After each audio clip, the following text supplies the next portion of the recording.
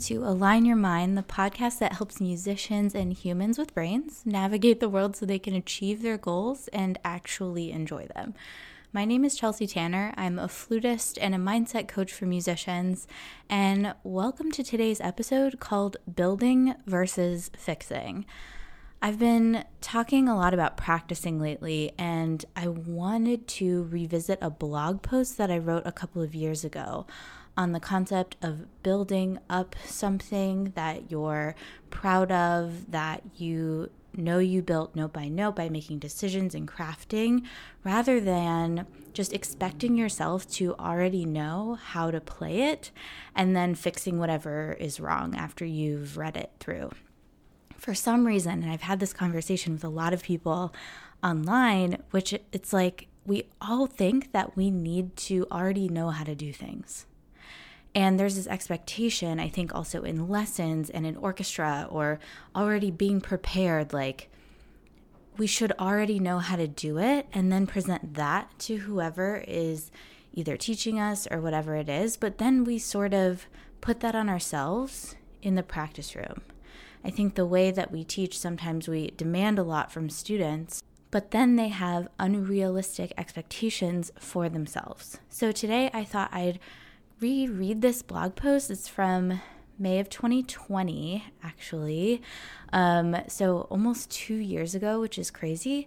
But I thought I'd read it. It's not super long, and maybe we could talk about it a little bit. So here goes. Building versus fixing. In the past few years, I've become much more cognizant of the language we use around practicing and performing. One that I hear all the time is, I need to fix my insert desired skill here. Whether it be, I need to fix my intonation, I need to fix my technique, I need to fix my rhythm. These are all fairly common. But I would like to ask, are these things broken? Do you have them and then they broke somehow? This is puzzling me lately because we think all the time, well, I still need to fix that last section, or I still need to fix the intonation on this part. When we think about the word fix, it's a very versatile word. In this context, we're talking about mending or repairing. However, most of us use this when referring to still learning a piece. I think it's important to point out that we never fully learned, achieved, or produced this piece, excerpt, or whatever it may be in the first place, right? Most of the time, unless, of course, you're reworking something you've already played before, but I think this still applies. We never really talk about building or crafting a piece of music. For me, this was a big aha moment. What if we thought about building a piece up instead of just going into it thinking it should already be correct and we should have to just work a few things out? The quality in which we build a piece or performance is going to determine how solid, convincing, and high quality it will be to your audience. If you think about building a nice piece of furniture, for example, or thinking like a craftsman, they use tools to be extremely precise. For example, you wouldn't try to build a coffee table without a ruler or a pencil. That would make for one wonky coffee table. Your coffee would very likely spill. Of course, you would have something to guide you along the way. And this is the way metronomes and tuners are essential. They're the guiding tools to make sure you don't need to go back later and fix something once you try to put it all together. So next time you think about not using a metronome or tuner, know that the end result may be a little wonky and you may actually have to go back and fix things. If we keep going with this analogy, we can apply it in so many ways. If a true craftsman spends time to add detail to a piece of furniture, one of a kind, not mass-produced, it's of higher quality. People appreciate the detail that goes into these things and are willing to pay a premium for the high-end materials and craftsmanship. If we think about the materials being used, quality of wood as opposed to particle board, as the tone quality, right? We can also take this analogy further. A simple piece of furniture with no frills can be of the highest quality if it's made from beautiful materials. Same with a simple melody being played with a ravishing sound. In this case, as musicians, we also build the materials. I like to think of the materials as our fundamentals. Some questions to ask yourself during your practice session, the building session.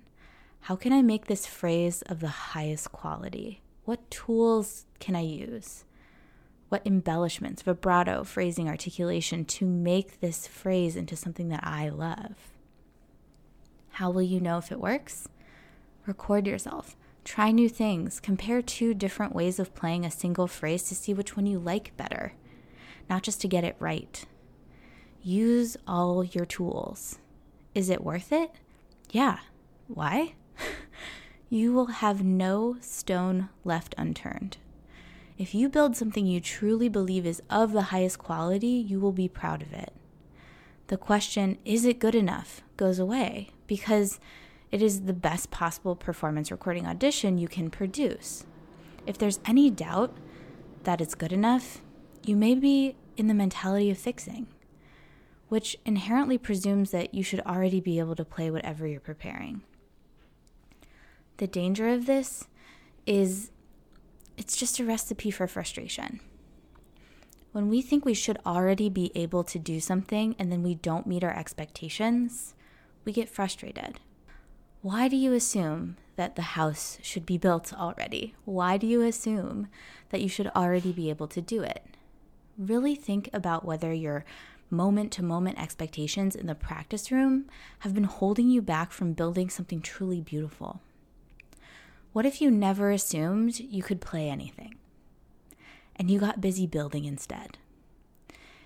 If you have a twinge of frustration from the fact that you can't play a passage you've worked on for a half hour yesterday, but what if you let that go, right? Like we've all been there. What if you let that go and met yourself where you were in that moment? What if you practiced as if you were your own teacher? Slowing down the metronome for your student is helpful. Slowing down the metronome for yourself is helpful too. The difference is we judge ourselves all too often for just clicking the metronome back down to where it was yesterday. A difference I will acknowledge between building a physical object and presenting it and building a performance is the how. In music, we are given guidelines from our teachers, exercises, examples of practice routines, timers, practice logs, and examples of how other people achieve things. However, what we are building is ours. It can only be known through us, and we need to figure out the how on our own. We don't know the how until we accomplish what we set out to do. There is no secret formula, no blueprint, because as artists, our performances can't be mass-produced or built by just anybody. They are uniquely ours to share with the world. Okay, end of blog post. Yeah, so I'm thinking about this more and more. And I think about all the tools that we have, that we learn in music school, about how to learn, how to grow, how to practice, how to perform, all of that stuff I think about as tools in our workshop. So if you think about a woodworking shop, they have so many tools. It's just filled. I like to think of all the knowledge I've gained as stored in this workshop. And that's what you're doing when you're practicing. You're workshopping. You're not perfecting, right? So I also want to acknowledge that even though we can use all of the tools that we know, that we have to craft a beautiful performance, we make it, we change it, we mull it over, we restart, we go back to the drawing board sometimes, but then we get something we're really proud of. The thing that I didn't mention in this blog post, I think, is that then we perform it. And performing it is different than crafting it. But there's a few ways I think that are fundamental to this blog post and to what I believe in terms of practicing that help us once we're on the stage. The first one is what I said in this blog post. which is building something you love. Now, this is really important. It's important to have your own opinions of your work, right? And you may say like, yeah, well, my brain tells me that it's terrible all the time. But do you want that to be your opinion, right? We have default negative thoughts, as all humans do. But do you want to decide that that's your opinion? Or do you want to decide on purpose what your opinion is of your own playing? Right? Because when you're proud of what you've done and what you've achieved and what you can do, then you're going to invite people to your recitals. Then you're going to be super proud of being able to play that solo in an ensemble, right? You're going to go after things. You're going to take gigs. You're going to take auditions that maybe you would not have normally if you believe that negative opinion in your head, right? So this is the start of building confidence in the practice room, is little moments of saying, ooh, I really like that. Or, oh, I like that because XYZ descriptor, right? Because then you can know why you like something so you can do it again, right? So recording yourself, giving yourself feedback, not from a judgmental point of view, but saying, oh, this isn't really matching what's in my head. Let me see what I can do. What could I change? Then you go to your workshop. Then you go to your toolbox. And then you change it.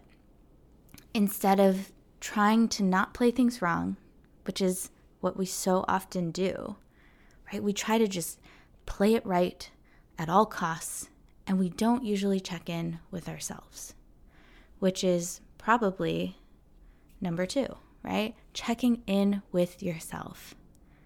Why are you practicing? Is it because you think you're not good enough?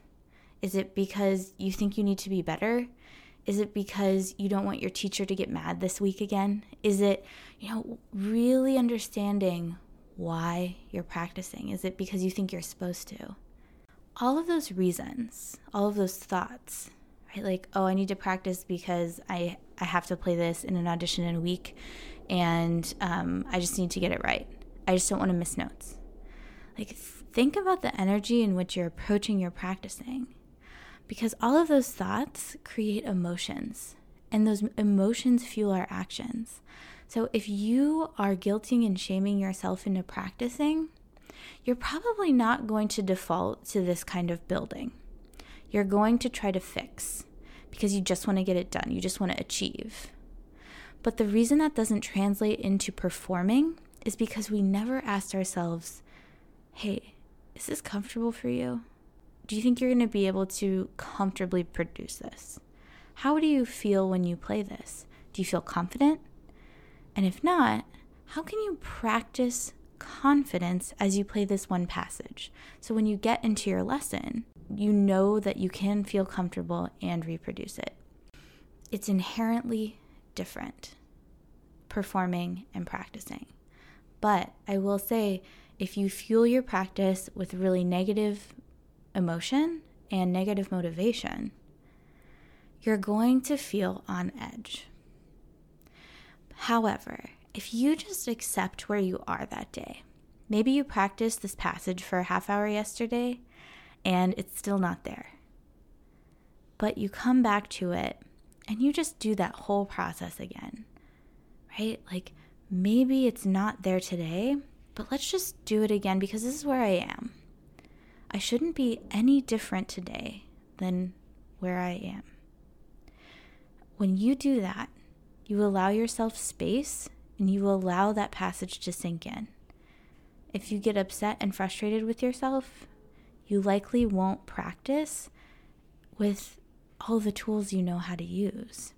You won't have the patience for it because you just want to get it done because you're frustrated. But we have control over whether we're frustrated. If you feel that frustration coming up, think, okay, why am I feeling frustrated? It's probably because I think I should already know how to do this. And in that case, I'm fixing. But I shouldn't already know how to do this. And I want to tell you, if you're listening and this sounds like you and you think you should already know how to do things because other people do, whatever, you shouldn't already know how to do things. There is absolutely no reason you should already know how to play something you haven't practiced.